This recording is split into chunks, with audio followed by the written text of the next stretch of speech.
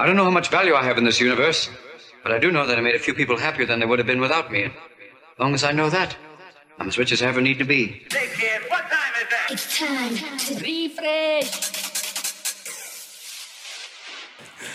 Back once again with another podcast. This is episode 55 of the It's Time to Refresh podcast. On this episode, we've got some Clubland royalty, Mr. Ian van Dahl. Hiya. Christoph, as his friends call him. Yes, pissed off Christoph. But yeah, I mean, if you don't know who he is, you live under a rock, I suppose, because we've got many Clubland anthems, you will call them. Okay. I don't think he likes all these compliments. Yeah. I'm blushing.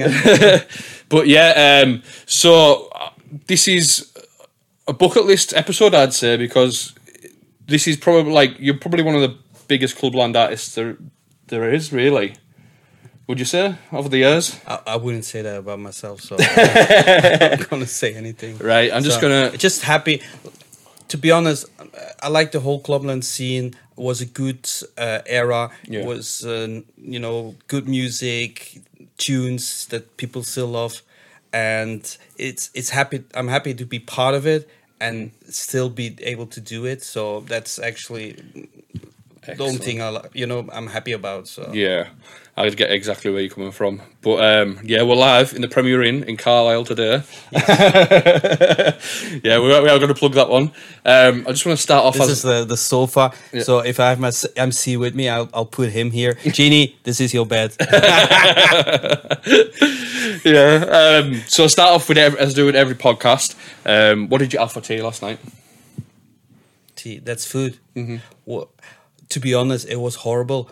I was at Botlin's in Minehead, Yeah. and you have a couple of restaurants, and we took the buffet restaurant. So it was like we were happy there was all kinds of dishes, Yeah. but they were all crap. Give us examples.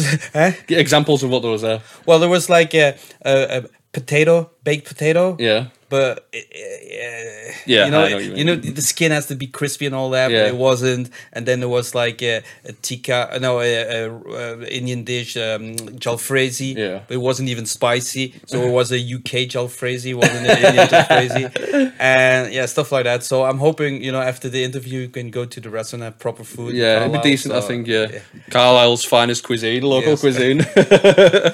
No, excellent, mate. I can't remember what I had for tea last night, so I'm not even going to try and remember. Okay. So yeah, basically got you on here today. I don't think. Have you ever talked about your story on a online or anything? Because obviously I do my research, being the great documentation I am, and I can't find anything online of you telling your story. Very limited. Very limited. Yeah. So, I think one is in Dutch or something, so you probably wouldn't have found it. So I'm not paying for someone to translate that. Sorry, but yeah. So you're from Belgium, but Yes. if it's in Dutch, do you speak? Oh well, is that your native language, Dutch? yes, so Belgium has 3 national languages. Yeah. So the north is Dutch, the south is French, and then you have a little part in the east that's German. Yeah. So, and I live in the north part, so that's why we speak Dutch. But my father is from the south, so I actually also speak French. And our dialect is a little bit German, so we speak German also, and then English. So, So it's handy for gigs then. yes, it's handy for gigs. You Yeah. can do your gigs in Germany and Holland and France, so I'm good. Yeah. So I'm just gonna go right back to the beginning with you. Who's Christoph? Where did it all begin for you? Good question. I don't know. I always liked music, Yeah. so wanted to do music, and my parents weren't too convinced. But I have an uncle who is like a classic pianist, Yeah. and I did some private lessons with him, and he said that I should continue doing the piano and the music. And I started doing music school. I did my 12 years of music school, classically trained pianist and all that. Oh wow. And meanwhile, while doing the whole music school, we started with buying a computer and making music on the computer. But this is pre all the today Everything, tools, so today it's easy to make music on a computer. You buy a computer, you have your VSTs, it's every computer is stuffed with tons of memory and hard drives and all that, but it wasn't. My first music computer was the Amiga 500, and then the proper one where I made my music on was an Atari 1040, which is 1 megabyte RAM. Yeah. That was the posh one as well. Yeah, but it is 1 megabyte RAM. I don't know if people understand 1 megabyte RAM. Yeah. And I was so proud I had a hard drive, and the hard drive was 60 megabytes, so it could store some records. And every song had to be on like a floppy disk. Yeah. And then you had like a big MIDI you had to put on the side to connect all your synthesizers, because there were no VSTs. Yeah. So you had to connect all your hardware synthesizers. Yeah. So that's how we made music. Excellent. That's the old So when did school this way. journey start? How old were you? The music making, basically from the moment I started taking lessons, I started writing songs. I did 2-3 hours of music a day, and I started writing songs after the first lessons, and then on the computer I was like 12 years old. 12 years. Right. And then did my first proper demos at 15, 16. And then got signed with the record company at 18. Excellent. So, See, when you were writing at 15, like your demos, would you say, if you listen back to them now, are they of good quality or nah? Shit. always have to think about what's it called, the TV show where they show you a message and then after will self-destruct. So Yeah. I wish they would do with every demo I had. But But bad. you can hear. Well, it's not bad, but you could hear there is something in it. Yeah. But I think in order to get the extra level, you need to keep on working and keep on doing and keep on doing and keep on doing it. Consistency is key, isn't it? Consistency, yeah. So it's. I think the problem with music, maybe it's today's, for example, music industry. People like to make a cover, a remake. Why? Because when you do it, it instantly sounds nice. So it's easy to work with. And actually, writing original music, it's all about being uncomfortable with it. Out your comfort zone, sort of Yeah. thing, yeah. And you need to be uncomfortable the whole time. Everything you make has to be shit. And then keep making it. And then one from these 50 demos or 100 demos is like, oh, this is really good. Yeah. So, and yeah, that's what I experienced all these years. So when being you uncomfortable. so when you got signed, what was the track that got signed? Like, it must have been of a decent quality when you were 18. Well, it was different times. So what happened is the label was a sub-label of EMI, Yeah. and they didn't have any studios they were working with. So they just had DJs and possible artists, Yeah. but they didn't have any studio. They didn't have anybody who could make music, Yeah. who was could write music, could play an instrument and all that. Yeah. So when I approached them, they were like, you have your studio, you have, you can play music, you can play piano. Yeah. So what they did is they offered me a deal first to sit in the studio with these other DJs and make records for them. Yeah. And kind of like a tryout. Yeah. So, but I made 3 demos and they were all released and everybody was happy. So the one it's a trance song I made, and it was in '96, which became the biggest selling trance record of the year in the world. Not bad. So the other one was like a club anthem. What was the trance tune, just out of curiosity? It's DJ Young Santo. So if you hear it, you will know it. But Yeah. everybody played it. So from Tiesto to Armin to Niels van Gogh to everybody. Everybody was playing. Yeah. So that was good. And then another one was like a club anthem, and then a third one was a commercial Eurodance. And what was that? That was Absalom. And then there was top 10 in Belgium, top 10 in Germany, number 1 in Spain. So It's not bad, is not it? bad for a start. For a start off. Hey, it's a good start to a music career, I must say. The funny part is when I did Absalom and I had to mix it, I blew my speakers, and I had to go. We did like DJ gigs with my brother, and we had the old like GB system. So there was like the fake GBLs. Yes. GB system sounded like crap. Yeah. So I had to go and take the big speakers and put them in the studio. Oh, no Because I way. had no sound, I had to mix it on the big speakers, sounding like shit. So, but end result was still okay. Do you know something? I'd find that so useful. So have your studio monitors there, but have like a club-ish system. Because do you know when you finish music and you go to the club and you club test it, and then sometimes you maybe hear something. Yeah. Same with the car. If you car test it and you put it in the car, you hear something. If you've got a reference point in your studio of a club sound system, why not use it? I actually had one of the DJs. I did a track with one of the DJs, Yeah. and he car tested it. But it was like DJ One Finger. It was like an 808 with a techno sound on it, like stuff like that. And he put it on this. He says, "I'm gonna car test it. I'm gonna car test it." So he put it on max volume, and it was just a little sound first, and then it did boom, boom, boom, and it destroyed all the speakers. Excellent. I love it. So, Yeah. So you got off to an absolute flying start of a yeah, it music was career. not bad. Yeah, it was Yeah. not bad. So what was the record label called? Sorry, if you don't mind me asking. So it was Antler Subway, which was part of EMI. Yeah. So, and Antler is the label that does Praga Khan, lots Yeah. of acid, and lots of new beat tracks. Got yourself in a good place, like sort of straight away as well, isn't it? It's Yeah. like you haven't got, you've just straight in at the deep end as well. Yeah, no, it was good. Yeah. And back in the days, it was different. The labels were more serious. Like it's too easy to have a label today. Yeah.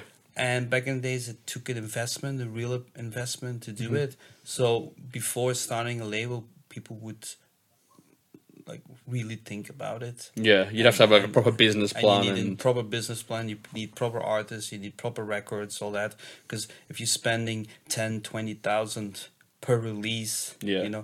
you can't just release it. Yeah. Now it's not. It doesn't even cost money. You just make a record, use the aggregator Yeah. who puts it online on all streaming platforms, and that's it. So it didn't cost you any money to do it, just making the song.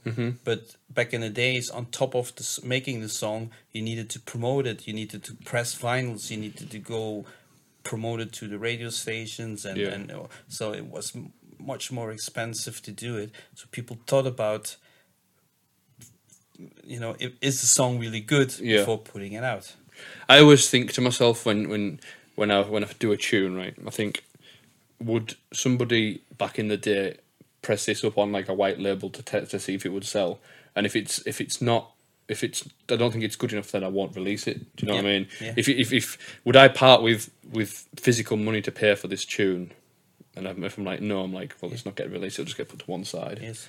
And I think that's what that lacks a lot in today's music as well, because anyone, like as you can say, I've seen a couple of these distribution sites online. I can't remember the names of them off the top of my head, but there's one like I can't remember if it's called Tune Buddy or something like that, and it's like literally anybody can sign up to it. You don't even need to have a label or nothing. It's just it'll put it on Spotify, it'll put it on YouTube, it'll put it on everywhere, and it's like there's no quality control at all to it. Do you know what I mean? With 70,000 songs added to Spotify every day, you think they're all good? No, not a chance. I've seen something like a statistic off Spotify. Do you know when they do your end of year review? And I was reading about it, and it said only 5% of the tracks released in 2022 had more than 100 streams. 5%. So it shows you how much shit there is. But there's a lot of people in that 5% though, isn't there? So it's like, think of how much music's just been left in the dark. Do you know what I mean? It's just, that's it. Whether it's shit or good. I actually have. There is in Belgium. There is a guy who actually has a show, and what he does is he goes on Spotify, and looks for songs that had no airplay, like Yeah. zero, and then promotes the record. If he thinks it's a good record. It's for fun. Yeah, yeah. So it's like I'm gonna play your song, and then it goes up to I don't know how much. That's a great idea as Just well. to support. Yeah. Obviously, if there's a good record out there and it's not getting the attention it deserves, then I think that's a fantastic idea. Well, the problem today is that even if, like, people always say, well, if it's a good song, it will get there, Yeah. but it's not. No, it's not true. You've got to nowadays. I've discovered with this podcast. When I first started doing the first 10 episodes or something like that. I was putting it out and I was like, "This is a podcast. See what you think of it and stuff." And nobody latched onto it really. Get a couple of like my followers that would latch onto it, and then when I started promoting it properly, paying for ads, paying for everything like that, and it's like it's reaching people now. Same with records. If you're not promoting records now, what's the point? You could make the best record ever. Well, basically, even if, let's say you have 500 good records that are offered to the radio station, Yeah. and they add 3 songs in a week, and one is the new David Guetta, and the other one is the new Nicki Minaj, for example, leaves you with 1 record they could add that week from the 500 up-and-coming artists that have something. Even if 10% of these records is good, that's still 50 records, from which 1 will be played. Yeah. So you're you're left left with with isn't it? So you're left with 49 records which are good, which are never gonna get the airplay. Yeah. So It's a scary thing, but that's Yeah. isn't it? It's that's why I always say, I got lucky also. So I can't say I'm not lucky. Yeah. So are they good records that I made? Possibly. Yeah. But I also got lucky. Yeah. So I understand. and I'm honest about that. Yeah. Do you think it was a lot of things, like when you say you've got to be consistent with your records and stuff like that? Do you think a lot of things is like right place, right time, and stuff like that? Would you say? Also, the only thing, basically, music is a weird industry. You have to accept that you can't control everything you do. Yeah. I think that's basically it. A lot of artists get depressed and are like, I can't get there and all that. But you have to think in a different way. You can write every day. You can promote yourself every day. You can, post and do things. Yeah. But all that is only maybe, let's say, 20% of the influence you can have on a record. Yeah. And the other 80% you don't control. Yeah. It's the record label, it's DJs picking it up, it's the support, all these things. You can't control it. Yeah. So You could be the hardest worker in the world and still not get there. and you have to be realistic. So the only thing you can control is the amount of work you do. So, and every time you make a song, you have an opportunity. So the only thing you can control yourself is giving yourself a lot of opportunities by writing a lot of records. There's some very good advice. I like that a lot. I do. And some people think they work hard, Yeah. but nobody actually works hard. Look, I together with my, I did lots of the tracks with Eric, my music partner. Yeah. We've been writing since 2000. Yeah. We have like 10,000 records. Wow. That's You know? insane. So statistic. everybody who thinks they work hard, Yeah. do you have 10,000 records? That's it. Yeah. So that's what, and I'm Yeah. releasing and I'm having the best contacts in the world and all that stuff. Yeah. And I still have to make 10,000 records. Do you have a couple of tracks? Yeah. So Yeah. why you think you make 10 records and think you need to, you A deal. deserve Yeah, the best deal in the world, I It's know what you not. mean. Just be realistic. It's Yeah. what I say. Absolutely. No, I agree with you. It's a really good outlook on how the music industry is, and obviously you've been around long enough to your opinion is a valued opinion. I think people will watch this and be like, that's interesting. I never say I know everything. Yeah. And no, you're just and- talking about your experience, man. And That's all I it can is. only say what I experienced myself. Mm-hmm. And there's always people who can be lucky. There's always people, there's people winning the lottery, So Yeah. you can always be lucky. You can make one demo and instantly be famous, Yeah. But on average, It's not, it's yeah. not like that. It's this how you work. You work your ass off. You work a lot. You make so many songs, and one of them, from all the tracks that you make, there is one that you say, "Oh, this is really good," and that's the one that maybe is gonna do something. Yeah. And then when it does something, you have to make sure that you make your money, because Yeah. that's another one. You can have a big hit and still not get paid. Yeah. Yeah.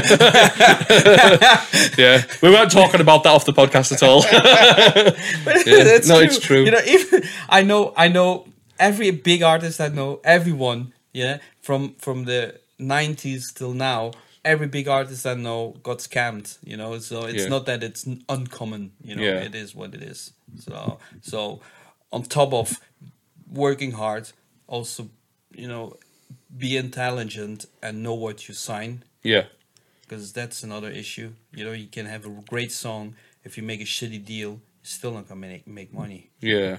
Exactly. And people And abuse it. a lot of people would say in the music industry, "Oh, it's not about money; it's about the creativity and Yeah, stuff like that." that's for any artist that is listening. Yeah. That's the worst thing you can say. Yeah. Never go to a record company and say, "Oh, I do it for the love of music," because the first thing they're gonna do is like, Drop your contract. no, yeah. they're like, "Oh yeah, we're gonna screw him big time." That's the only thing you do. Yeah. Because you're not in it for the music. Yeah. No, don't be retarded. You know, just say, "Of course I'm doing for the music," because Yeah. it's the worst thing.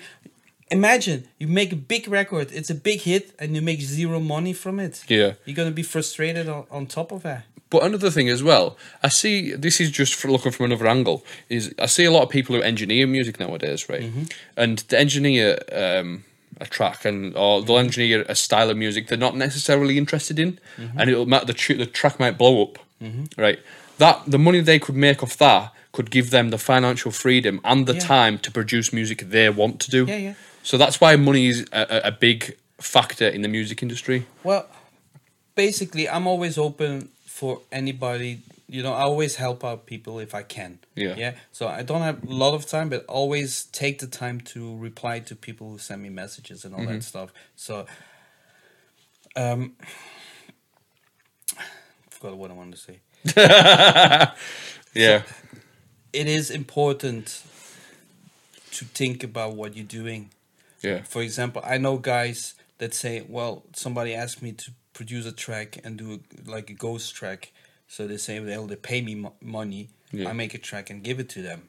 You know, in a way, I can understand that people do it. You know, you have you have artists and producers and all that. They say, oh, I want to make a certain amount of money each month. Yeah. And they say, well, if I can do 3, 4, 5 productions for other people, get money from it, yeah, I'll make enough, you know, to be able to do this as Yeah. a living. Yeah. Personally, I'm not like a fan of giving away my rights, because you never know, You never know. and that's the problem. I'll tell you a story. The Technotronic Yeah. Pump Up the Jam, yeah. Cool. Yeah. So the guy who made this, he's not the only guy who made it. He had a guy in the studio with him, and he said, "Can you help me out with this song?" And that's the guy who wrote the chords on it. Yeah. Yeah. And then the guy said, "What do you want for it?" And he said, "Well, it's okay. You do something for me next time." Yeah. The original artist made 50 million on it, at least. Yeah. That's Do you understand? Yeah. And the other one went crazy. And that's you know, I don't say every record gonna make 50 million, but at least always, even if you want to give away a share, always keep some of the Something, share. yeah. Or if you know it has potential, yeah. then it's very important. I always tell everybody never to give away their shares. Make different kind of deals. Yeah. There's Absolutely. enough ways to make money of it. That's some very good advice. And also absolute heartbreaking that you never got a like when you see this whoever's in the studio with them didn't get their cut of what essentially is the track as well, isn't it? Like them Yeah. chord that He could have easily said, well, give me 1/3 of the record, and that would have made him 10, Yeah. 20 million. Yeah. And he had the freedom to write his own music as well, because Yeah. he'd have just been living off that. You see some people who have one-hit wonders and they've retired because they've had their one hit Yeah. and that's it. Like, but then if you are truly passionate about music, when you see these people who's in the industry and they go, "I'm in it because I love it," and it's like, well, if that's true, if you've got a big hit, get as much as you can from it, so then you can sit and be the creative that you are. Well, I'm happy that I can do what I want. Yeah. So the songs that I did make it that I don't have to worry about it. Mm-hmm. And that gives me freedom. And I always had the freedom. So I never had to do any other job or so. So I only, from 18 years old, I only did music.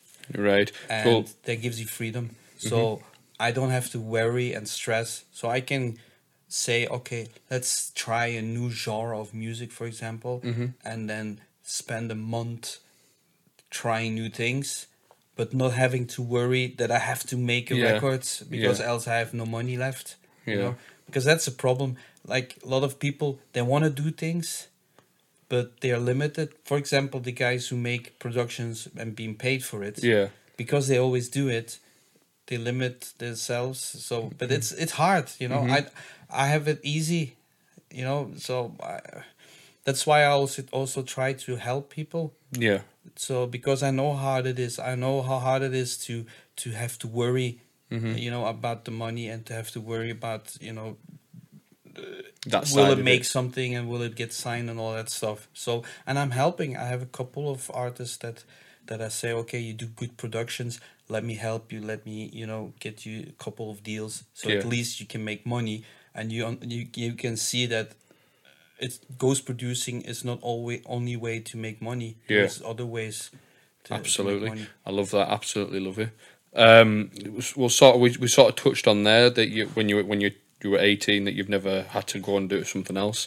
So when you were 18, sort of going into your 20s, what was next for you? Were you a DJ at this point, or were you still just producing? Or I basically did gigs, but also as an artist. So I, you know, back in the days was the Euro dance, so you had to go on stage with your keyboards and all that stuff. like live PA type thing. Yeah. So I had to do like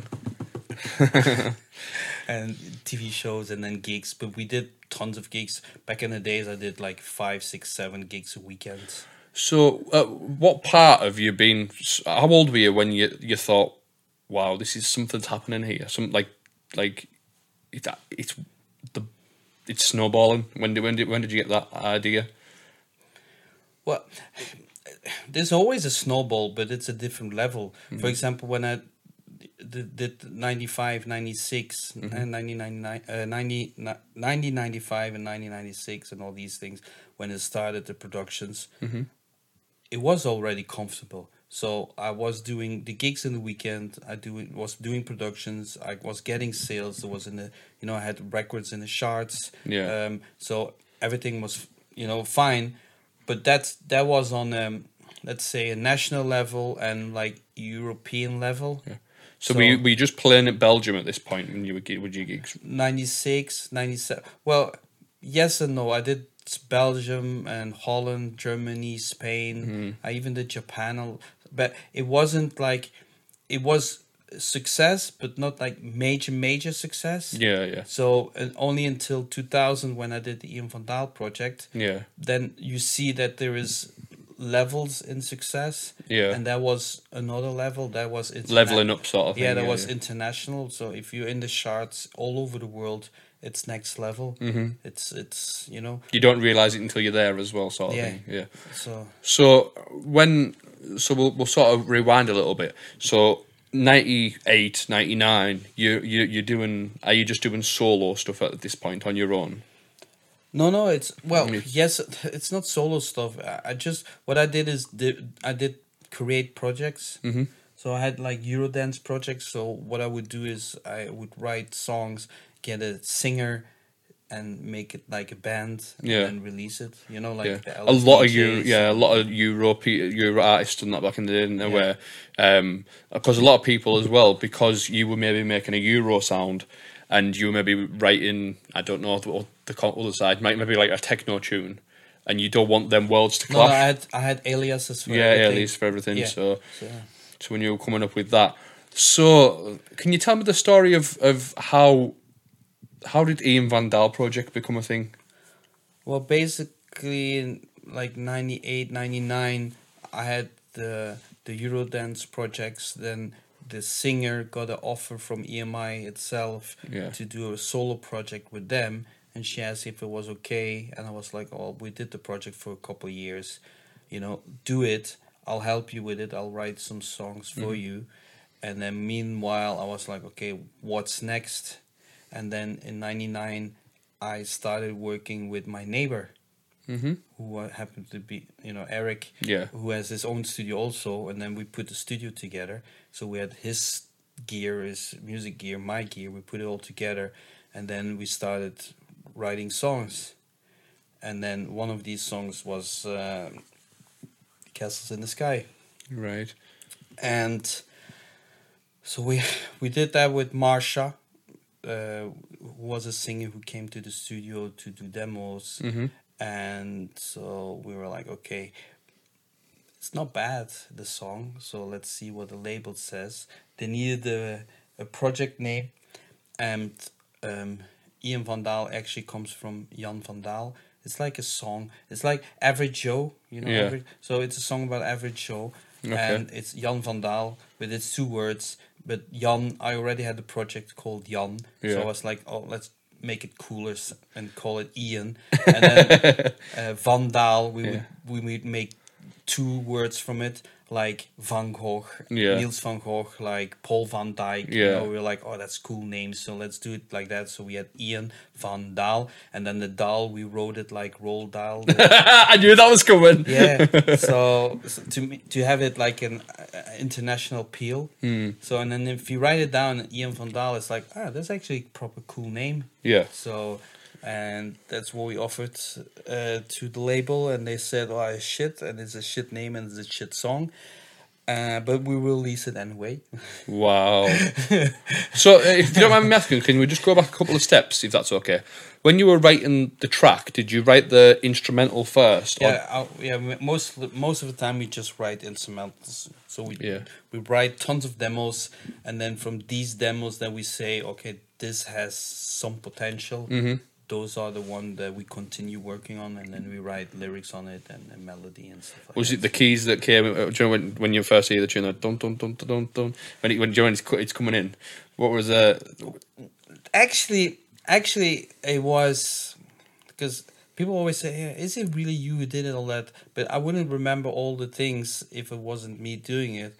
For example, I know that Eric, because it was at his mom's place where the studio was, so he was already in the studio. I came, you know, in the morning, came to his, and he was like, hey, Chris, I have this sound and this, can you listen to it? And it was actually just with the kick on it. I said, actually, that's a cool sound. It was a CS6X from Yamaha. Right. I said, but on the sound, I think it's 26, the number of the sound. So I said, on the sound, there's a arpeggiator. So if you take it off and then shorten it and then play with it and make your own chords. So I was like, so I said, you know, you do the 2 and so you chords and then in the 2 and in the 4. So I was like, okay, why don't we do and then do a progression? And I just tried a couple of progressions and then ended up in the melody, and I was like, that's nice. So that's the basics. So the basic idea from the beginning. So that you had that. Was it CGA? And then I was like, okay, until the break we're good.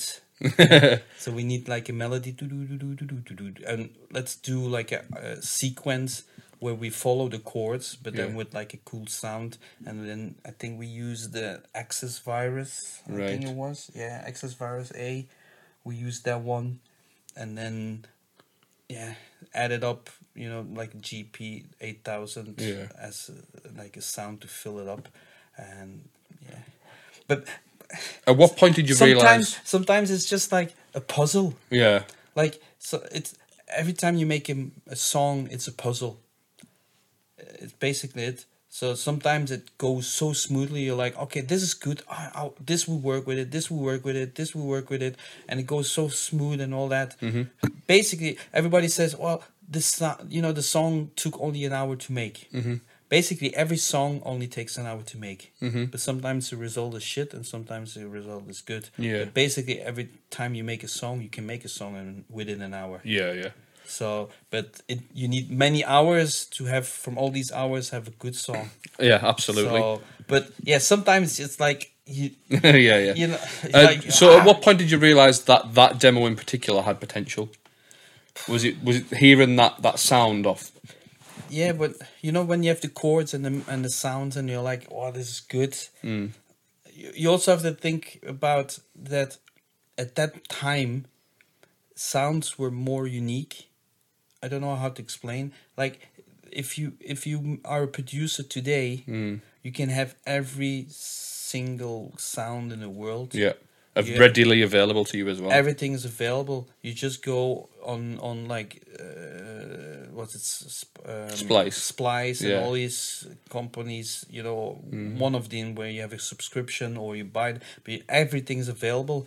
So basically, yeah, even if you buy it or hack it, it doesn't matter. You can have a computer and say, okay, I want the Spire, I want the Silent, I want the Massive, I want the Omnisphere, I want the arcade, Outlook Arcade, I want, anything is possible. You can have everything, but everybody has everything. Yeah. So everything sounds like everything. While back in the days, you had to make a choice. Because every synthesizer was 1,000 or 2,000 pounds. Yeah. So we're like, okay, what you gonna buy? Let's buy the Uno, or let's buy the Prophet 5. Let's buy the Yamaha, the CS1X. Let's buy the Triton Korg or the M1. So you have to make choices, and this combination of these synthesizers gave a little bit sound of your studio. Yeah. So. And you had to make all the sounds because there is no sounds. You have to make them. You have the 128 basic sounds in a synthesizer. Yeah. So all the other ones you had to make. Yeah. So what you did is you made a sound. So if you finally have a sound from a synthesizer which isn't used that much, and all these combinations, then you're like, oh, this is actually cool. Yeah. So you had more opportunities to be unique. Yeah. Also, the state of mind was different. Today, somebody would say, "Oh, let's make a song like Jack Jones. Let's make a sound like Joel Corey. Let's make a sound like While back in the days, we would say, "What sound hasn't been there?" Yeah, I understand where you're coming from. I've found as well when I've collaborated with other artists and stuff like that. I've found that. Do you not think that people's inspirations are from different places now? See, before in the 90s, there was no electronic generation before, so you would take your ideas from, say, maybe disco or Euro pop or rock music even, but now you hear these new artists who come through and they're just taking inspiration from the club music that they heard the generation before. So the evolution of the music isn't there's nothing new coming. Because like when I did trance in 95, 96, that was the start of trance. Yeah, so there was no trance. Yeah. So you had to create things and imagine things like how would it be. Yeah. All the sequences. That's why you had the Goriella, and that's why you had all these very Corsten songs and all these which were good. So now they still make trance, but you have 20 years of trance making. Yeah, to evolutionize that sound. Yeah. So that's why I kind of like. Maybe that's why I also make other styles of music, where all these inventions and all these standardization, how you say it, hasn't been there yet. Yeah, I understand. You know what I mean? Yeah, like if it's I like would new make genres if I would do something different now, which isn't evolved that much. Mm-hmm. You know, it gives you more liberty. That's something that is already like if I would do rock music at this moment. Yeah. You know, we have 50 years of 60 years of rock music. How hard is it to be really original In that time, yeah. yeah. And as you So- say, so many songs are coming out at the same time as well now. Yeah. Yeah. But I've seen. So, for instance, I'll use this as an example because I know a little bit about it. Is the tech house boom of the early 2010s? That sound was its own sound, never done before. Everyone started to sound like each other eventually, but the original tech house from the early 2000s didn't sound anything like it. Mm-hmm. So when the new tech house came along, these people were making music that hadn't been heard before, and then you see them now, for instance, and they're like the pioneers of that scene. Mm-hmm. Because of how it's the same with yourself. You come along when the trance music first came along. There's still tons of pioneers. Like Skrillex is a pioneer Exactly. of the drum and bass and the dubstep. The and all dubstep these thing, things, yeah. You know, so That's what I'm getting at. Do you know what I mean? So like he's now known as like one of the pioneer, Yeah. the godfathers of dubstep, and that genre only came into international existence in like 2013, 2012. Yeah. So if you get in somewhere early enough, you can have that freedom of testing.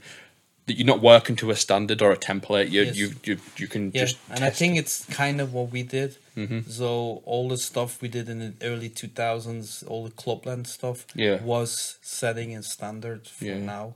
Well, you weren't working from a template before. There was no Ian No. Van Dahl before this. No, like, no, do you know no, what I mean? no. Or any other artists. So yeah, we were talking about the Castles in the Sky thing. When you finished that demo, and you said about getting the vocalist on. So who wrote the lyrics and who come up with the how it should sound? Are you a good songwriter, like lyrically? Well, I never call myself good. No, not good, but like no. like Well, you can't say that the lyrics are the most difficult in the world. You know, No. I'm not like a poet. Yeah. You know, like some artists like Leonard Cohen or whatever, you know, are poets and they can write something which, you know, where it makes you think. You know, basically it's still dance music, and it's always good to have some kind of message. Yeah. But basically, you're on the dance floor, so you want something you can sing along with. Yeah. So how it mostly goes is you write a song, you have your instrumental, you get the singer in, and you say, let's get together, play the track, the instrumental, put it in a loop, and say, okay, who has some ideas? And everybody says stuff, and then you end up having something. You know, it's the same with Didi when they did Forever. yeah. So Didi came to the studio. She did some demos, you know, to show she could sing. Yeah. And then I told her, I said, it's nice, you know, you're doing covers now to show your voice. Yeah. I said, but I want to hear how you are in your original voice. Yeah. So basically what happened is when she came to do the test, I was working on a demo. I put it on, the demo, and put it in a loop. I played some stuff. I was giving her an example, and then ended up writing Forever. Yeah. You You know? singing it? Well, no, kinda. DD, it's like this. yeah, but you interact with people. Yeah. It's basically like, you know, ATB, Yeah. 9 p.m. It's the same. He was in the studio, his girlfriend was there, and he was showing his girlfriend how you make music. So he did the do-do-do-do-do, you know. So basically by showing his girlfriend how music is done, he wrote a 9 p.m. song. Yeah. It's a great tune, by the way. So, and it's the same with Didi. She was in the studio. I was like, why don't you do the, you know, na na na na na na na na na na na na na. Yeah, and then you start working on it. She's like, oh, let's write some lyrics on it, and then one with other, and then in a couple of hours the song was there. Yeah, excellent. I love that, man. So I love that. So yeah, so you finished the Castles in the Sky. They didn't like it at the label, but they released it anyways. Where did it go from there? it had two lives. So it did all right in Belgium. It got picked up in Germany. Dosodai, I think it was. It did alright in the clubs, and then ended up in like Ibiza, Mallorca, and all that stuff. And the English crowd took it back home. You had Dave Pierce from New Life, PMG, who signed it. So, but just before it was Martin Dodd who wanted it. Right.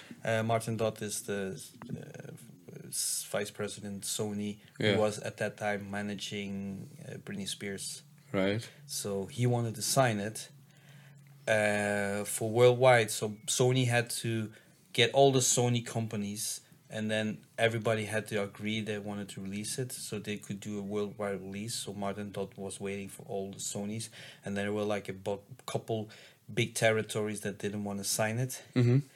So he didn't he ended up not signing it, and then instead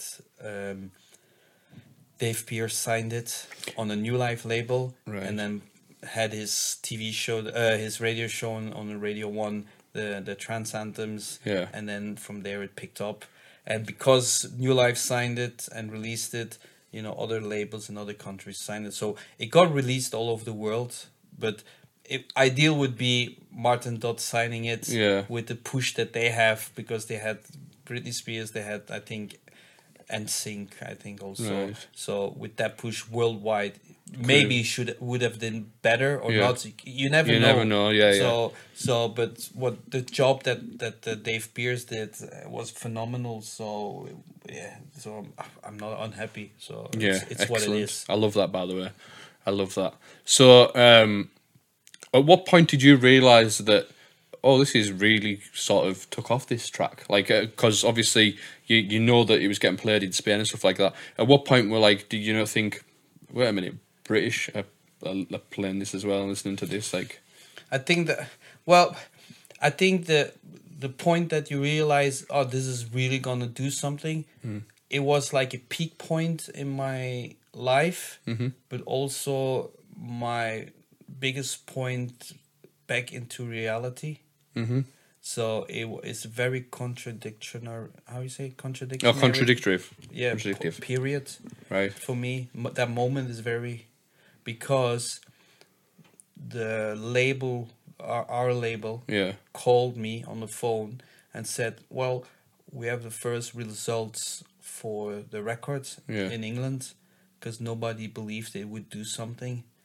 And he said, we're going to enter the record, the charts on number 5. Wow. Yeah, we sold, and it's funny because we sold more records than the week before. The week before, Roger Sanchez was number 1, Was that Another Chance? Yeah. Was it? Yeah. and we were released the next week, Yeah. and we sold more records than Roger Sanchez with his number 1. Yeah. But we're only number 5 because there were so many other So, records. yeah. Was Robbie Williams, Angels, Knocked you off top spot. You couldn't beat that one. Yeah.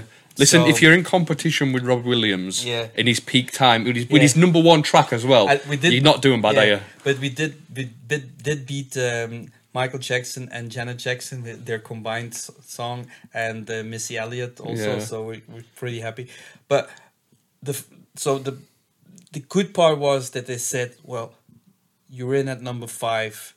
It's gonna blow up. It's gonna be massive. Mm-hmm. Yeah. So you're like, yeah, I'm happy. You know, I made it in my life. You know, I'm a little kid from Belgium. Yeah. You know, nobody believed me. Everybody laughed with me and Yeah. said I would never make it. You know, I was an idiot to believe I would do anything with music. You know, here you go, all my teachers. Yeah. And then, so that was a top peak moment. And then the next sentence the label said is, well, we need the new single in 2 weeks. Oh, wow. So we don't have time to celebrate. Go back in the studio because we need it. You know, A follow-up, yeah. That yeah, was yeah. you know. So basically, you got thrown back into reality at the same moment, like plof. So Yeah, it's good that you've got a starting base, though. What was the follow-up single to Castles in the Sky? will I? Was it Will I? Yeah. Yeah. Excellent. And That was funny also because we had to do a TV show in Germany, Viva. So it's like the MTV of Germany. Yeah. Well, the old MTV, not the new MTV, because the new MTV doesn't play music. But the It's old the Kardashians, isn't it? Yeah. So kids, MTV played music. It was music TV back in the days. Yeah. Only music. So Viva said we want to do live. So there was like club rotation called, and they would have artists perform in the club, record it, and show it on TV. Yeah. So they wanted to do Castles in the Sky. Yeah. So I'm like, okay, let's do this show. And then they said, oh, by the way, you have to do 2 songs. Oh, wow, okay. So, but basically, you make a song, you didn't expect it gonna be a big hit. Mm-hmm. You're not even working on the next one because you just made it. Yeah. So we're like, oh, we have to make another song. So when they called us, we said, oh, let's start. And that day, we made the demo. For Will I, yeah. Yeah. Wow, that's interesting. So we were like, okay, let's do not like Castles. Yeah. Because I hate it when people do like one record, it's a nice record, and then just say, oh, let's keep the template, erase everything, and just use all the same sounds and make a second song which sounds like the first one. Yeah. I hate it. So I was like, let's do something which is still cool, but nothing like Castles, which is nothing what the label liked. Yeah. So, but yeah. I like that tune, to be fair. Yeah. So we did, but it used to be just synthesizer. So it was an instrumental track. Yeah. So we did the show, and we actually had in Germany, we had more reaction on the Will I track than on Castles. Interesting. That is interesting. So we're like, let's do that one. Put the lyrics on it. Went to the label, and it's funny because the label first said, well, let's just release, because when they did Castles, it was when like Musti, Horny was out, all these house tracks. So they wanted the house tracks, and we're offering them trance track with vocals. Yeah. So they didn't like it. That's why they were not eager to release it. But then because it was a big success, when we brought Will I, the label said, well, we were expecting something like Castles. I said, but you can't just make something like Castles. You just make good music, and which is also good but different. I think the business side of music, though, if they can see a template or a way that works, they will milk it as much as they can. They were wrong the first time. So why would they be right this time? Yeah. This is how if labels tell you they know how it works, they're lying. Yeah. Because if they knew they'd be the number one. They would be number one all the time, but they're not, so they don't know how it works. They're always wrong. Yeah. So what they basically said is, well, we need a second single. It's not bad. We release it, but it's your baby sort of thing. Your responsibility if it flunks and all that. I'm like, okay. So, and it's funny because when it went in the charts, they're like, we did great. Well done, yeah. No, you didn't. We didn't do great. I wrote it. You said it was crap, but I did it. I pushed it, and you said it's all on you. It's all on you. And then when it's a hit, it's like, it's on me. No, it's not on me. Yeah. So, and then we did the same with the next one with Reason. Yeah. We did just the same. We said, let's make a nice song. Great track, by the way. And we do a great song. Nothing like Will I. Nothing like Castles. And again, we will have the same shit. And we had the same shit. So the label said, no, it's too simple, it's F-F-A-A-G-G, that's it. So just out of curiosity, where did that come from, that idea? What made you want to strip it back so much? It's an iconic sound now, but where did that come from? Was that just like, did you knowingly go for that sound in particular with Reason? I don't think like that. No. Basically, what you do is everybody works in a different way. Some people say I have a melody in my head and I play it. Yeah, but I don't. I just bump into things. So what I do is, let's say I have sounds and then scroll through all the sounds until I have a sound which I say, oh, this is a nice sound, and then try to find a melody for it. So that's basically it. Yeah. So and with the. You had more like a portato on the Will I, which I was like, maybe we make it different with the staccatos. Yeah. You know, like, Yeah. so to have like a difference in it.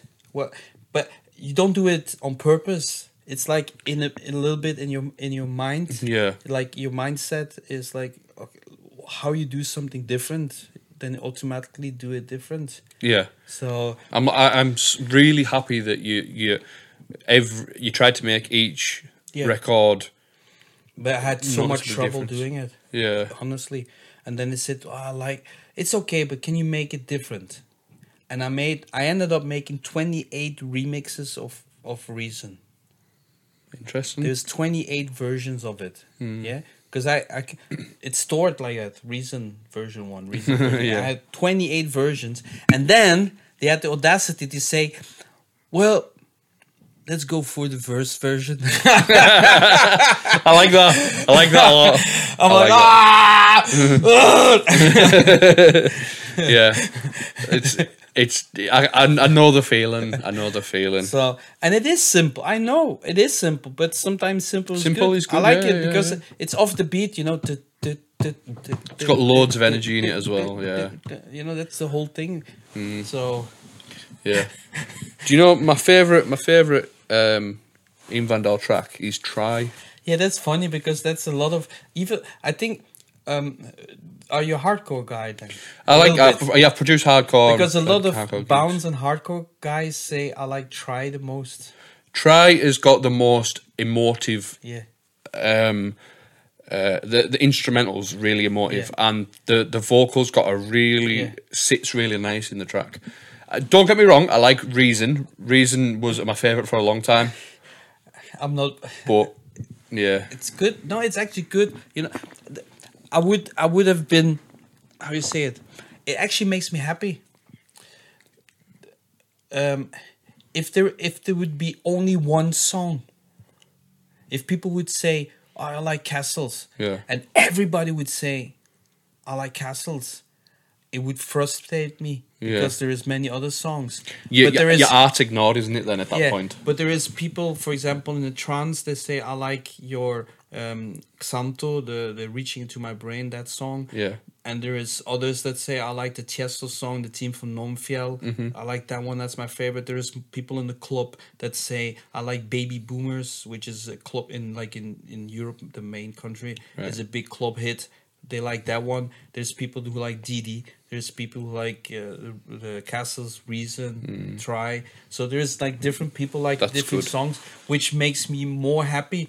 It's like it's not about one song. At least I'm not a one-hit wonder. You know what I mean? I would be frustrated if like if Peter Andre. It's a legacy, isn't it? That's what everybody's like, Mysterious Song. What's your other song? And nobody knows it. You know, it's like a legacy, isn't it? You're not leaving one song. You're leaving a legacy. That's it. But I'm would want more. Like my goal would be to have also music in different genres, which would do great. Yeah.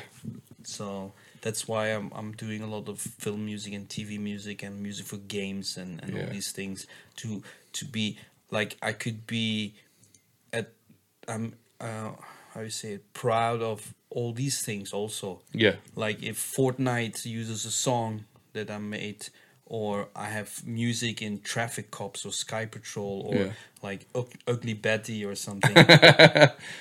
It makes me proud too. Yeah, I like that. So it's a different getting recognition from different areas of in the industry, entertainment and stuff. Yeah, so, I like that a lot. So I'm also I do urban music. I do K-pop. I do interesting. Pop music, house music. So more as a songwriter and producer for other artists. Yeah. But you also can get proud of it. That Understandable, mate. I like that a lot. So we'll sort of like move on with your story then. So after all these tunes blew up in the 2000s and that, were you travelling a lot with gigs and that as well? Because at this point you've gone worldwide. Yes and no. The whole issue, and it's a big issue, is because it was successful. The label wanted me in the studio all the time. Yeah. And because I had several projects, they were like, yeah, but you can't perform with this one and this one and this one. Yeah. So, and that's the point where they decided to say, okay, let's give the project the face of the singer, and that's why they started promoting Annemie as a singer of Ian van Dahl. Yeah. And telling she was Ian van Dahl. Yeah. And this and Didi was then Didi, Yeah. the face of Didi. Yeah. Yeah. So which would put me in the studio just producing and working. Yeah. So and I had a deal with the label, that I would benefit from all the gigs. Yeah. So which of course doesn't happen. That's why I'm suing them. But this is I can so understand. basically for all these years, there's been a period of many years where I basically just was producing and producing and producing Yeah. and not doing the shows. And other people were, taking credits for the stuff I did and Yeah. claiming to be me and all these things. And that gives a lot of people also there is The wrong impression. Yes, and there's a confusion because they're all like who is Ian van Dahl, and because everybody saw the videos and sees the singer, Yeah. and they it's advertised as she is the one, Yeah. while she's just the face of it and Yeah. not the whole creator. Yeah. Yeah. I understand that. She didn't write the songs, she didn't produce them, she didn't create it. Yeah. So. And it's a lot in it happens so much In the industry. Oh, absolutely. Yeah. Everybody, if you would know who the real persons are, everybody's like, yeah, but that's the person. No, that's not the person. That's just the face. Yeah. Oh, I understand that. Yeah, it's a weird place in the music industry, isn't it? Yeah. Because you can't. For example, you couldn't go into the building industry, right? You build a house, and you just go, you be the face of that, and it's like, who built the house at the end of the day? Do you know what I mean? That's the way I see it. Yeah. Whether they get credited or not. Yeah, and I there's do. deals. It's also a dilemma. For example, I DJ. Yeah. So I perform as a DJ and I make money as a DJ and all these things. But I have to be honest, a lot of artists don't get the credits they deserve. Because, let's be honest, let's say you're a cover band, like a live band, a cover band, and you're playing a Kings of Leon song, for example, or Oasis song.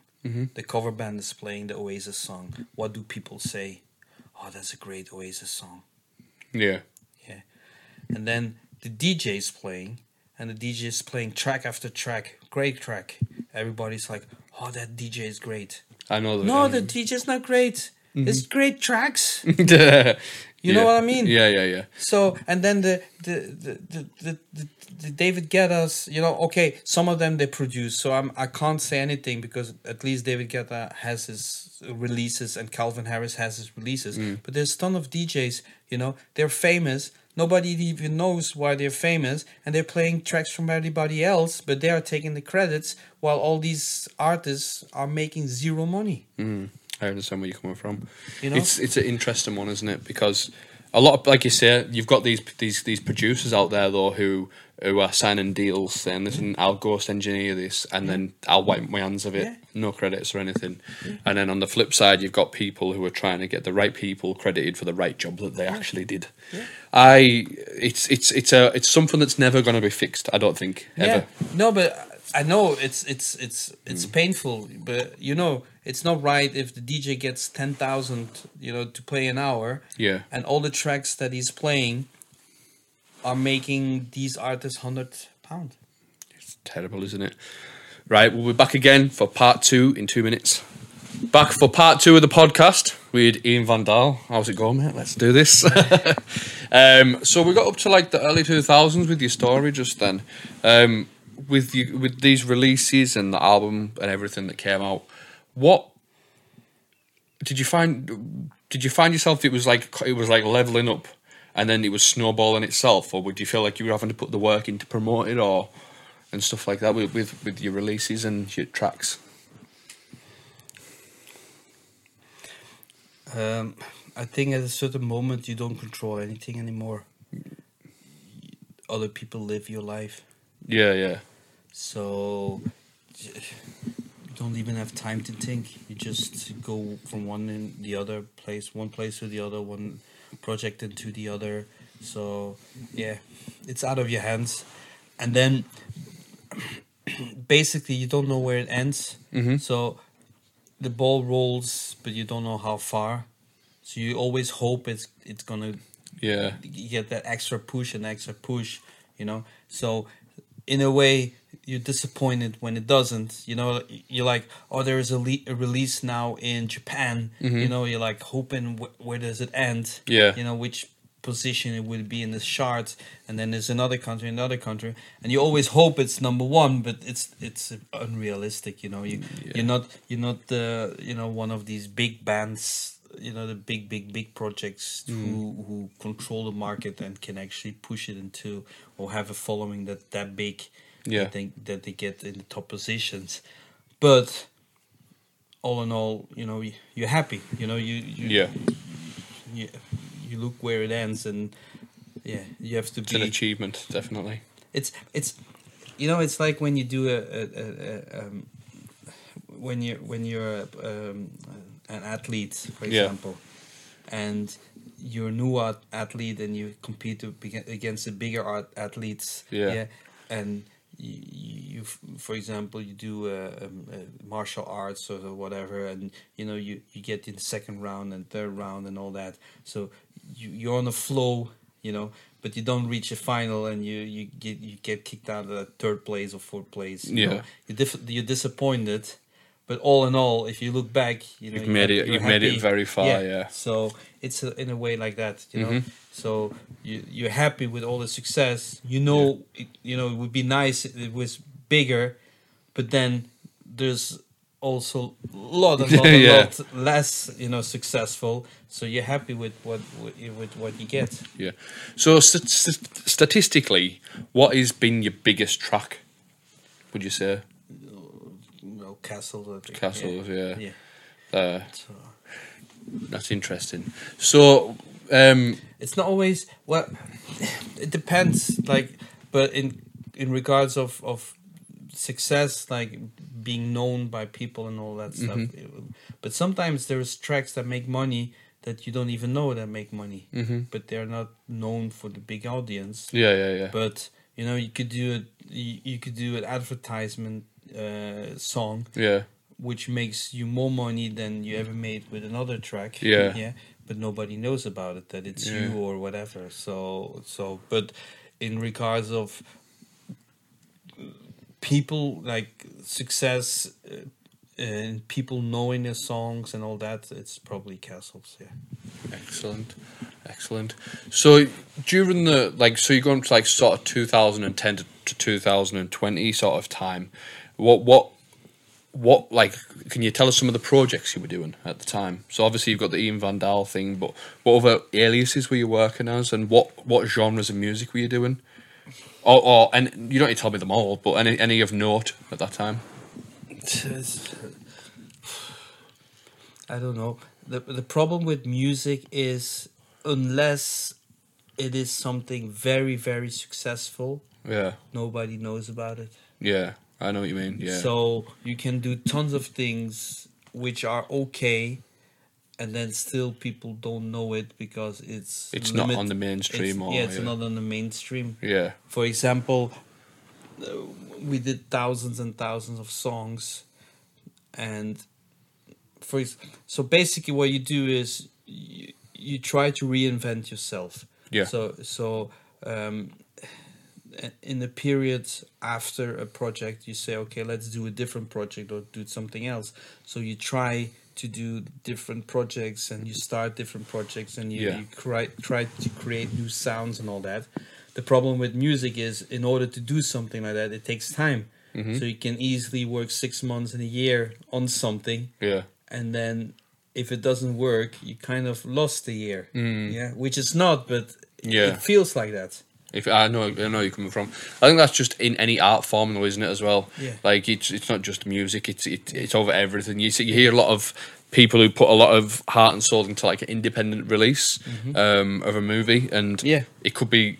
I'm a big follower of watching independent movies because there's a lot of stuff that it might not get promoted, but it's gold. It's better than anything that could be on the hot in Hollywood. And as frustrating as it is, But it's let's the say same. you want to make a movie, Yeah. and you have your script.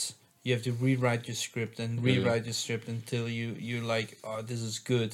And then you have to find the actresses and actors who want to do it. Yeah. And it takes time to get them because you don't have the funding, so you have to find the funding. Yeah. So after it's easily 5-6 years before you can even start filming the project that you wanted. Yeah. So what had you know? If I ask you what have you been doing this last 5-6 years, you know what I mean? Yeah. It's hard to explain because it feels like you haven't done anything. Yeah, I know you're coming from. Yeah. Yeah. So and it's basically like that. Personally, I don't think we did a lot. Yeah, in that 10 years. Yeah. But we actually did a lot. Yeah. So, for example, we try to find new sounds, new songs, new styles, and all that. So you do a couple projects. Yeah. They're not that successful. They were okay. I think one was I had a radio, and they did the like hit or miss or something. Yeah. And they had actually one of my projects in it, and I'm like, do you actually know this? I didn't even know that they know it. So, Yeah.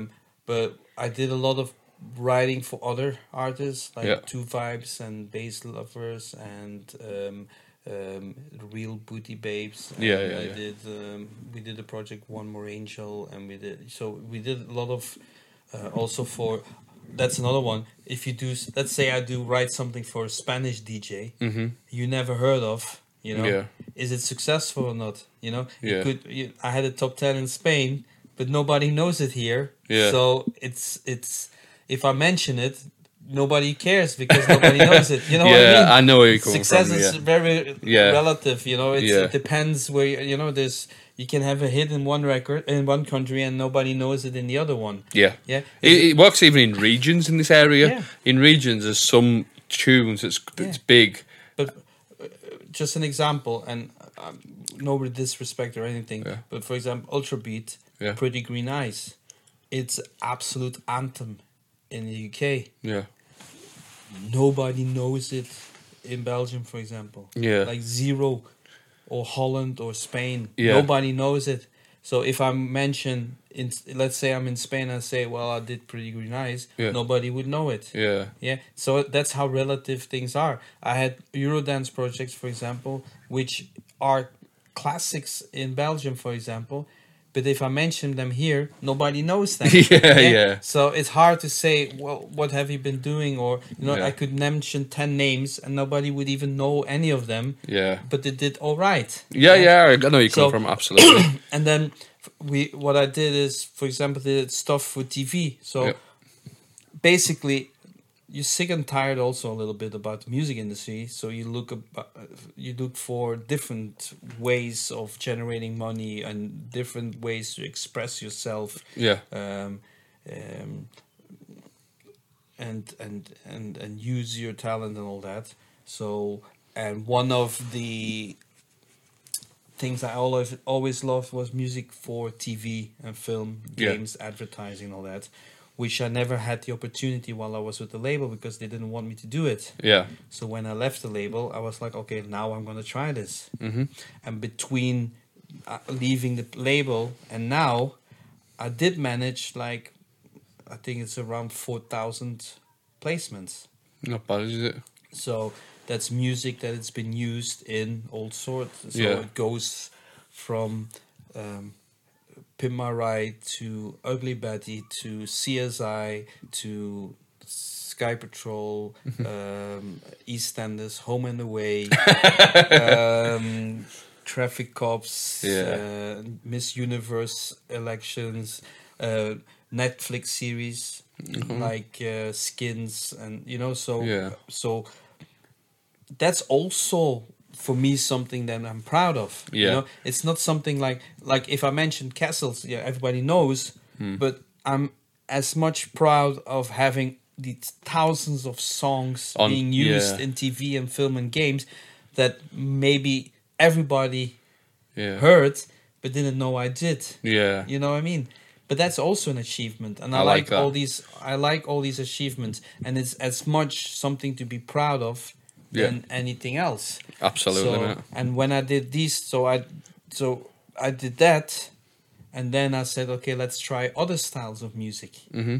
So that's because I have goals like the dance. What you know, I had trance hits, club hits, I had commercial hits.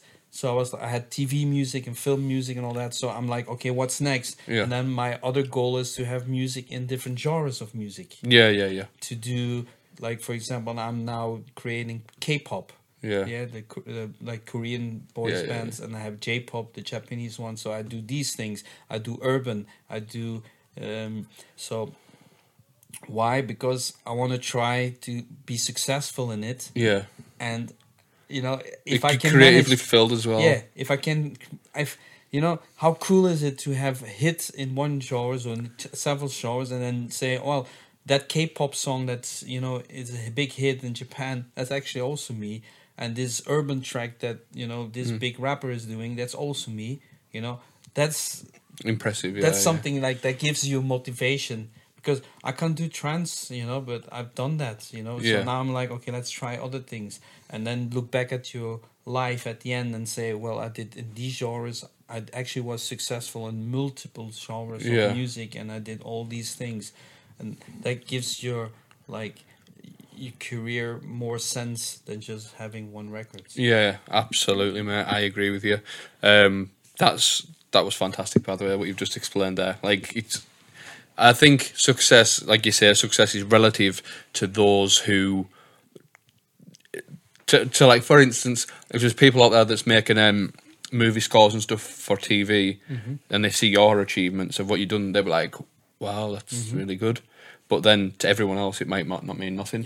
Yeah. You having a hit within the trance industry, everyone will love the Ian Van Dahl stuff, but if you go to somebody who likes rock music, they're like, Yeah. That's it's just relative, isn't it? yeah.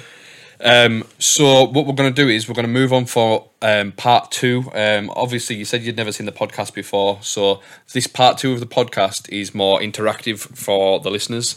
So what I'm going to do is got a couple of questions and a couple of activities to go through. Is that all right? We'll do that. Okay. So Is it live or is it from other ones before that? no, It's this like- is what people have wrote in. You see. So you said I'm going to interview Ian Van Dahl. Do you have questions for him? And then No, that's what these are varied of what people have said. So I don't name the guest. Okay. You see. Okay. So I do a thing called Flop a Bop. So I'm gonna read you 5 tracks, and you tell me if the flops if you don't like them, or a bop if you like them, and you would play them in your sets, for instance, or something like that. Yeah, but that's also relative. Yeah, or it's just your opinion. Because, for example, I like all styles of music, everything. Yeah. But what people expect me to play is a little bit limited. Like, let's say they do a Remember or like a Clubland anthem evening. Yeah, they expect, there's Ian Van Dahl. They expect him to play Castles Will I, all these songs, Yeah. and they expect me to play all the other ones, the Clubland anthems, you know, ish. Yeah. So I can't play rock songs when they book me for Clubland night, for example. And like tonight, I'm playing Clubland. Yeah. I'll have to do Clubland songs. You know, you can't. You know, imagine me playing Shumba Wamba. You know, everybody would be like, "What the fuck is this?" You know. Yeah, I know exactly what you mean. So, I think saying I would put it in my set is relative because I'm not putting it in. But I can say I like it or not. Okay, then we'll do that then. If I know that, I hope I will know. Oh, you're not. I've tried to make them as. So it's just what people have wrote in. They've put strong suggestions forward, and I've suited it to each guest. So don't worry about it. So this is Flop or Bop with Ian Van Dahl, and we're going to kick things off with DJ Sammy Heaven. Flop or Bop. Of course, good. It's a hit. I I mentioned to you, Bob, because I even want. he asked me to do the remix. I was doing the remix, and the label said you can't do the remix. So I'm still angry about it because I love the song, and I said, Sammy, I really want to do the remix. So absolutely. There's a story behind this one. Yeah. Yeah, that was just coincidence. That bad the way that was in there when we were talking about it before. So yeah, that's a bop. Trinity X Forever. Bob, I think it's underestimated. So, I agree. But I have to be honest, I don't like the original version. I think it needs a better version, like Beefier. beefier. Yeah. I know So what you mean. I'm still trying to find like a good, or I'll end up making one myself. So, but that's from a DJ point of view. Yeah. So I like the song a Yeah. lot, and I think was it Ultra Beat who made a remix? Trinity X Forever. There's been so many. And I think also Kenny Hayes. I Yeah, think Kenny he Hayes did, yeah. So there's a couple good remixes. Yeah. But like, for my set with the songs I play, I was like, I want one that is like. Yeah, more banging. Yeah. Yeah. So, but it's good song though. Yeah. Next one, Stars and Breeze featuring Karen Danzig, Heartbeats. Yeah, good song. I like stuff that Darren does. Mm-hmm. It's like that's one of the artists that I like. Good. You know what I mean? Yeah. He has bunch of great songs. He's always ahead of the curve as well, isn't he? When it comes Yeah, to but it's like, you know, you have it goes from what's the one with the guitar one from Darren. Come running. Save me. Oh. I've come running. Yeah. You know, these ones to switch. You know, all Yeah. these things. Plus, I have to be honest. I did he remade my song, so I did Darren Styles, Ollie James, and then Dee Forever. Yeah. So I'm a little bit influenced because I actually work with him. Yeah. But he's a great artist. It's always nice to see him, and I actually think he has great songs. It's a bit faster, so like the Heartbeat is. I like it more in a hardcore set. Mm-hmm. So like when I did the DJ set with Rob, and you do a 165, 170 BPM. Yeah. It fits better. Yeah. But it's a great song. Yeah. So, Absolutely. But it's all club anthems, so they're all anthems, you know. Yeah, no, but how can I be against it? No, but It's all- personally, it's down to your personal taste, isn't it? There's some people I know. There's a lot of people out there who don't like Heaven, for instance. There is a lot of people out there. Why? Because it's cheesy. Maybe because it's cheesy. Yeah. I never was that happy. They did a how you say it, like a top 10 or something. Yeah. You know, people had to vote, and they said which one is the cheesiest and shittiest trance record ever. And I think it was Castles on 1 and Heaven on 2. I've never been that happy. Yeah, that's one of your achievements. It's relative. Yeah, because you're happy you're number one. Yeah, you know, yeah. because it means something. You know, it gets. But Yeah. Because I know it's because it's commercial. Yeah. It's even on Castles. Let's be honest. There's a lot of trans people. Yeah, the Clubland love it, but Yeah. like trans people, they don't like Castles. Yeah. They say it's cheesy. Yeah. I even know that like Paul van Dyk was like, "Oh, if Ian van Dyk Castles in the Sky is trans, I'm not a trans DJ or something." He said something like that. Yeah, which is funny because the next week after he actually licensed one of my songs, but but let's be honest, it was Chesto playing it at that time. Yeah. Ferry Corsten playing it, Armin van Buuren playing it. So it should.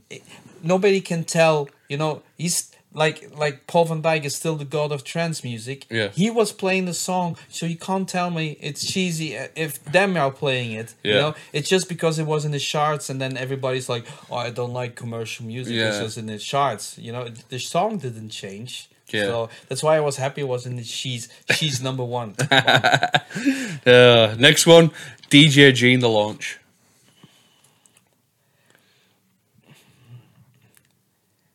The problem is I know him, like, I know his character. He's not the easiest guy. But the song is okay. It's I wouldn't be unhappy if I was the one who wrote that song. Yeah. Oh, absolutely. Yeah. So he's a bit of a prick, but that's the only problem. Yeah. I always find that myself as well. This is something. I always find that, see if it's an absolute arsehole that's done the track, right, I will not play that track. Like, if I've had personal experience with somebody, if I met you today, right, and I thought, what an arse, I would never play Ian Van Dahl again. I'd be like dead petty over it. I'd delete everything off my hard drive. I do play it. I play the launch, but I play it in a mash. I have like a mashup with Bonkers. Oh yeah. So Dizzy Rascal and Jean the Bonker Lounge or whatever. Yeah. So that actually works. Yeah. So and the last one for Flopper Bop is Live in Joy, Dreamer. yeah. You think? Yeah. With who did the remake of it? Because Breeze, was it Breeze? Mark? I'm not sure who done the remake of it. There's been a couple of like versions of it. I know there's been a couple of like bootlegs that came out. But I do like the original one. Yeah. I like all these like Live and Joy, Black Box. It's very soulful, aren't they? Yeah. So I like the old Robin S. All these things. So that it was like it's the 90s M1 organ. Era. Yeah. Definitely. M1, most used synth in the 90s. It started making a comeback as well, you know. So this next one's called Throwback Attack. So basically, I'm going to ask you about certain periods of your life, and then you tell me the first song that comes to mind. Is that all right? It doesn't need to be dance music. It can be just the first song that comes to mind, okay? Okay. So this is Throwback Attack with Ian Van Dahl, and it is, what song do you think of when you think back to primary school?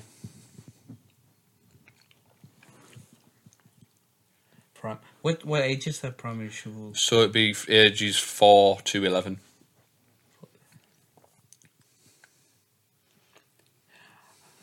I think I was in my... trying to remember. Because I always had a weird taste of music. Yeah. But weirdest taste of music. Yeah. Because I know, for example, I had one of my first singles was Salt and Pepper. Yeah, Push It. There's nothing wrong with that. It's a tune.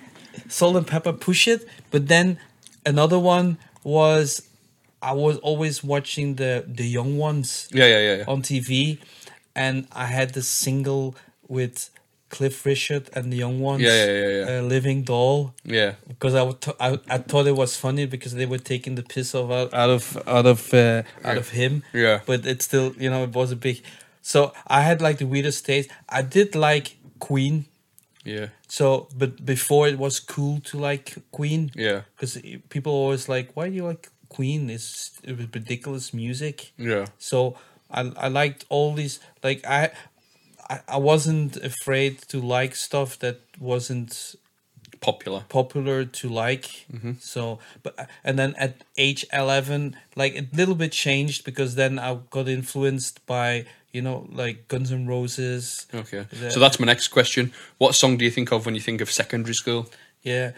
So basically, it was a struggle for me because I liked like you look for what your flavors is and your taste and all that. So one side you had the whole 90s rock, 80s 90s rock that like the Guns N' Roses, but Pearl Jam, big hair and distorted guitars. So you had that. But then at that time I was also watching, for example, Dr. Dre, but the other Dr. Dre and Flavor, which they did UMTV raps and all that stuff. Yeah. So I was basically influenced with everything that had to do with music. I know it's weird because I know lots of kids, they have like a genre and they're like, I have to be cool. I have to be like fan of The Cure, and the other one is I like rock music, and it's only rock music existed. Yeah.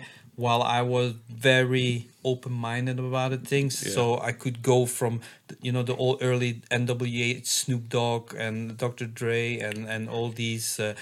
For example, I have all the CDs of the Wu-Tang Clan. Yeah. But then I also listened to Rage Against the Machine, and I had all the Guns N' Roses, Appetite for Destruction, all these things. I had the Black Album from Metallica. So it went from one side to the other. I wasn't limited to anything. It's like me. If you had to name one from your school times, though, what's the first song that comes to your head? For my school time. I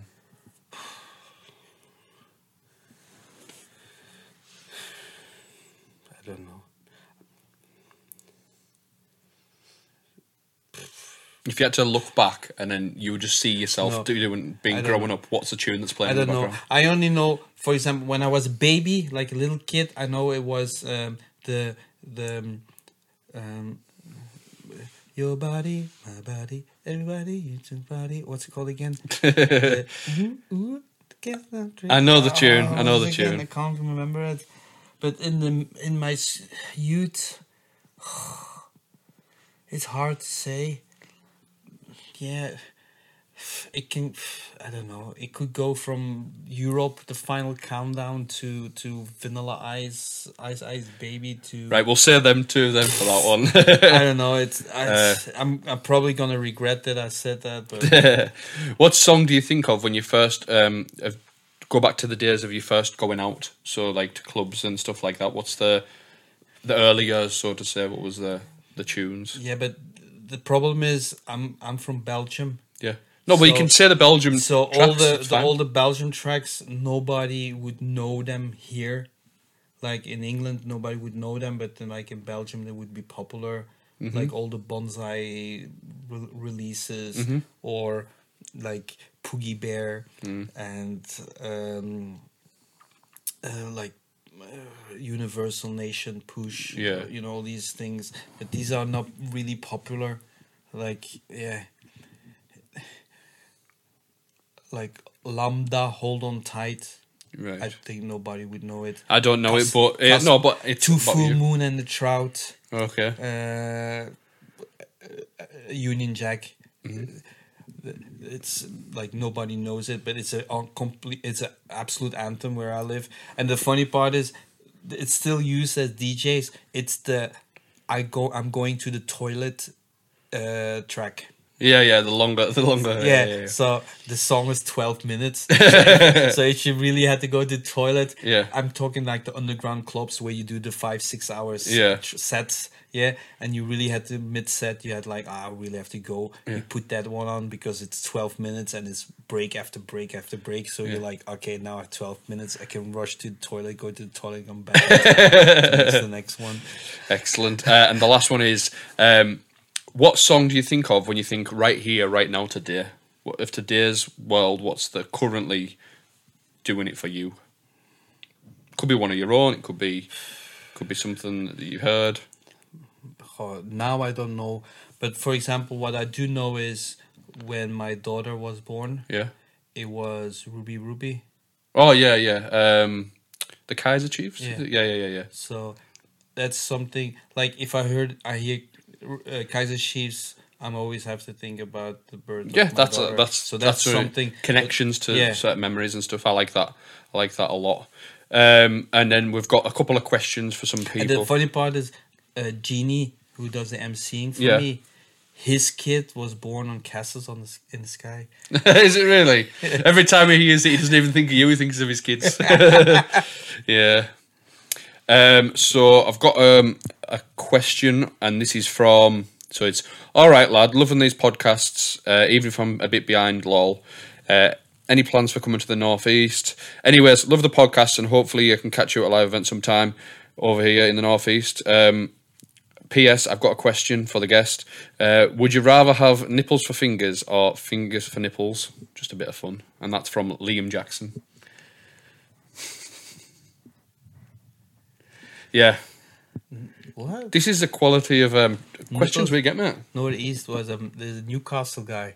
Yeah. Nipples or fingers for nipples. They all have oven in Newcastle, haven't they? The problem is I really need my fingers. Yeah. So anything that looks like fingers. Yeah. So, but it's a funny view to. I would have played. So I would play with my tits.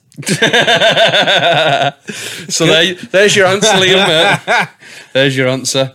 And last question for the day is: hey up, Brad. I seen a debate on Facey the other day. What's your opinion on promoters catfishing social media by editing photos of events or using pictures from other people's events in the same venue, or them even going to the extreme and having booked DJs or bands knowing fine well they're not coming? And that's from Anonymous.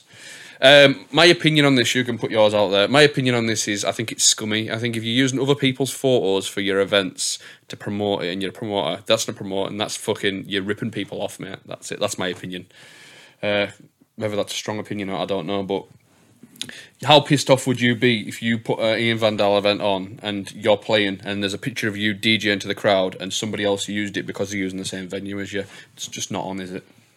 Actually, it happens. It happens a lot, but it's Yeah. wrong. I know, because sometimes I see my picture that I'm pretty sure I took the picture because it was me on stage taking the picture. Yeah. So, and then they take it off and then use it. So, but I'm not that bored. Look, I can only look at myself. Yeah. So all on the social media, the pictures I post are the ones I took. Yeah, exactly. Or it's the photographer who is Yeah. with me, and he shares it with me. Yeah. Yeah. So I don't use other people's pictures and say, Yeah. "Oh, that's me there." No, it's not me. You know, I will use You would it. never dare to use somebody else's photos of for their gig. It's embarrassing. They're gonna find out anyway. Yeah, as I think people like that do get found out. You know what I mean? And for the last one for today, this is what I ask everyone, mate. So you're about to get the electric chair because you've lost your lawsuit case for whatever reason, and they've said, you know what, we'll bring him back the death penalty. Christoph is going. See you later. You've got one more meal, right? You can have a starter, main, dessert, and a drink. What are you having?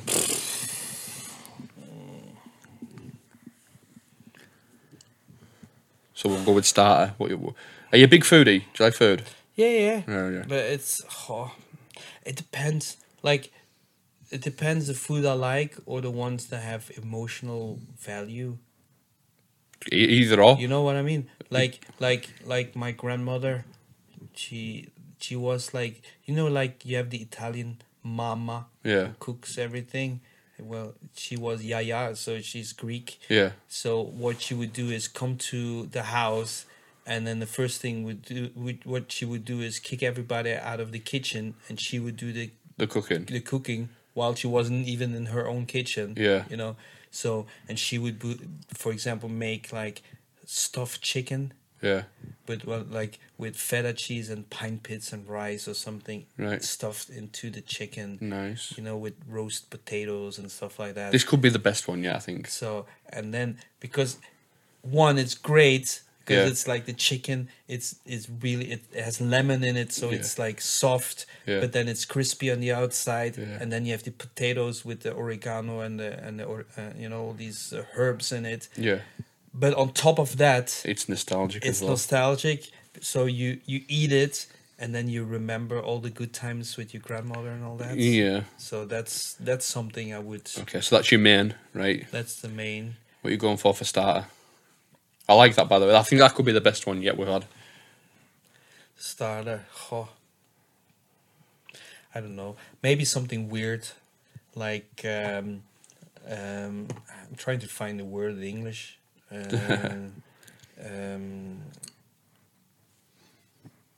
It's sweetbread. Yeah, like a brioche. No, sweetbread. Oh. It's the galls from Oh. from the veal. All right. I've never had it. I wouldn't know. No, you Never have to had it. Google it. So Yeah, I'm going after sweetbread. now. So basically, it's really because it takes age. Like, it's weird food, and probably a lot of people would say, "Ugh," you Yeah. know, because it's an organ, yeah.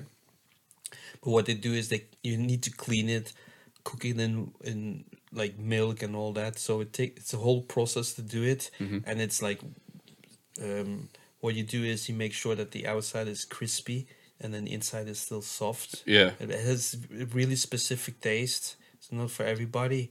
So, but it's like, because I like weird foods. Yeah. Like, I never order the average things. For example, if I would go to a restaurant, I would not order pasta Yeah. with sauce or a steak, Yeah.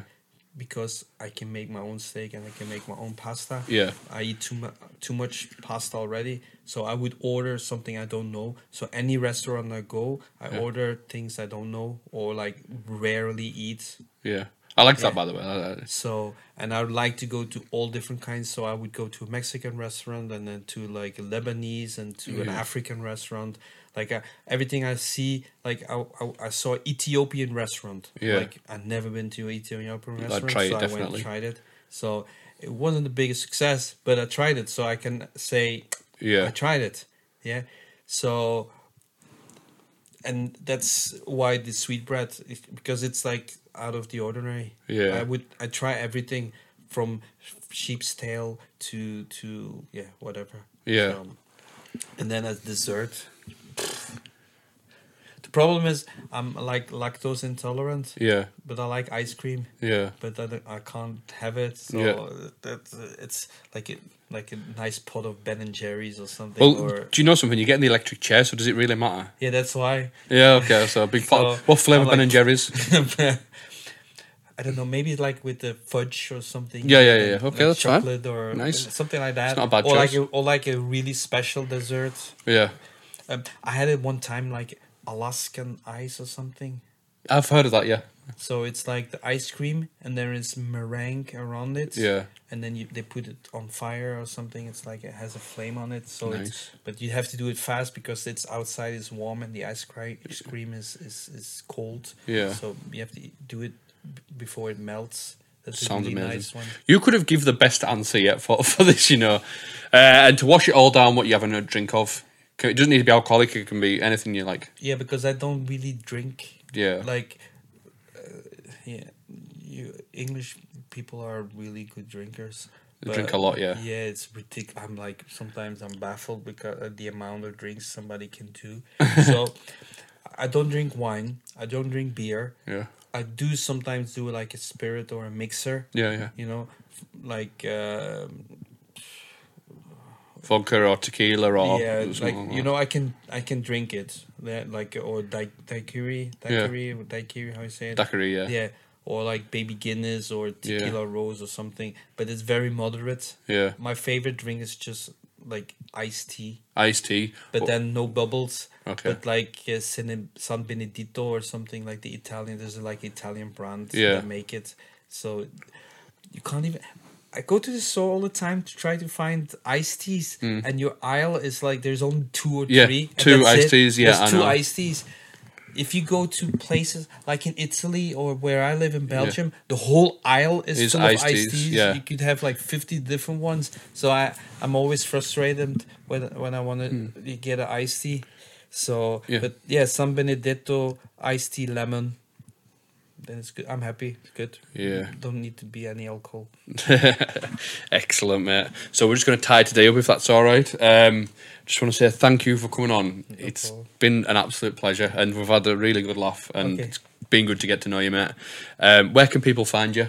Where's it? Where? So you've got your gigs, and then you've got your Instagram page and stuff online, and Spotify, or Yeah, basically, so I'm not a big fan of social media. So I told myself I'm just gonna use one and try to use it as much as possible. Yeah. So as an artist, so I do most of it on the Instagram. yeah, Where I post it, and that's IVD DJ. So Yeah. IVD_DJ. Yeah. And that's. Yeah. So they took the Ian Van Dahl one, and then I can't use it. Yeah. So that's why I do IVD_DJ. Yeah. And then You've got it then, isn't it? Yeah. Then they can see all the pictures, the real ones, not the fake ones. The real photos. So, and then I hope to see people on the road. So I do lots of the Clubland ones. I do the 90s events and stuff. So I'm from Scotland to Bognor Regis. I do all the gigs. So anybody in England, there's always a chance to see you. There's always a chance to see me. I just want to say, if you've made it this far in the podcast, thank you very much for watching. You can catch all these podcasts at It's Time to Refresh on all social medias, Instagram, Facebook, Twitter, etc. If you've enjoyed it, then please share it with your mates, because that's how we grow our platform. And what an episode this has been, hasn't it? Let me know your thoughts of the episode in the comments below. I just want to say thank you for tuning in. And if you've enjoyed it that much, you can sign up at our Patreon at patreon.com/It's Time to Refresh. And it's from as little as £3 a month, just to support the cause and the production of this podcast. Just want to say thank you, and I'll see you later. Nice one.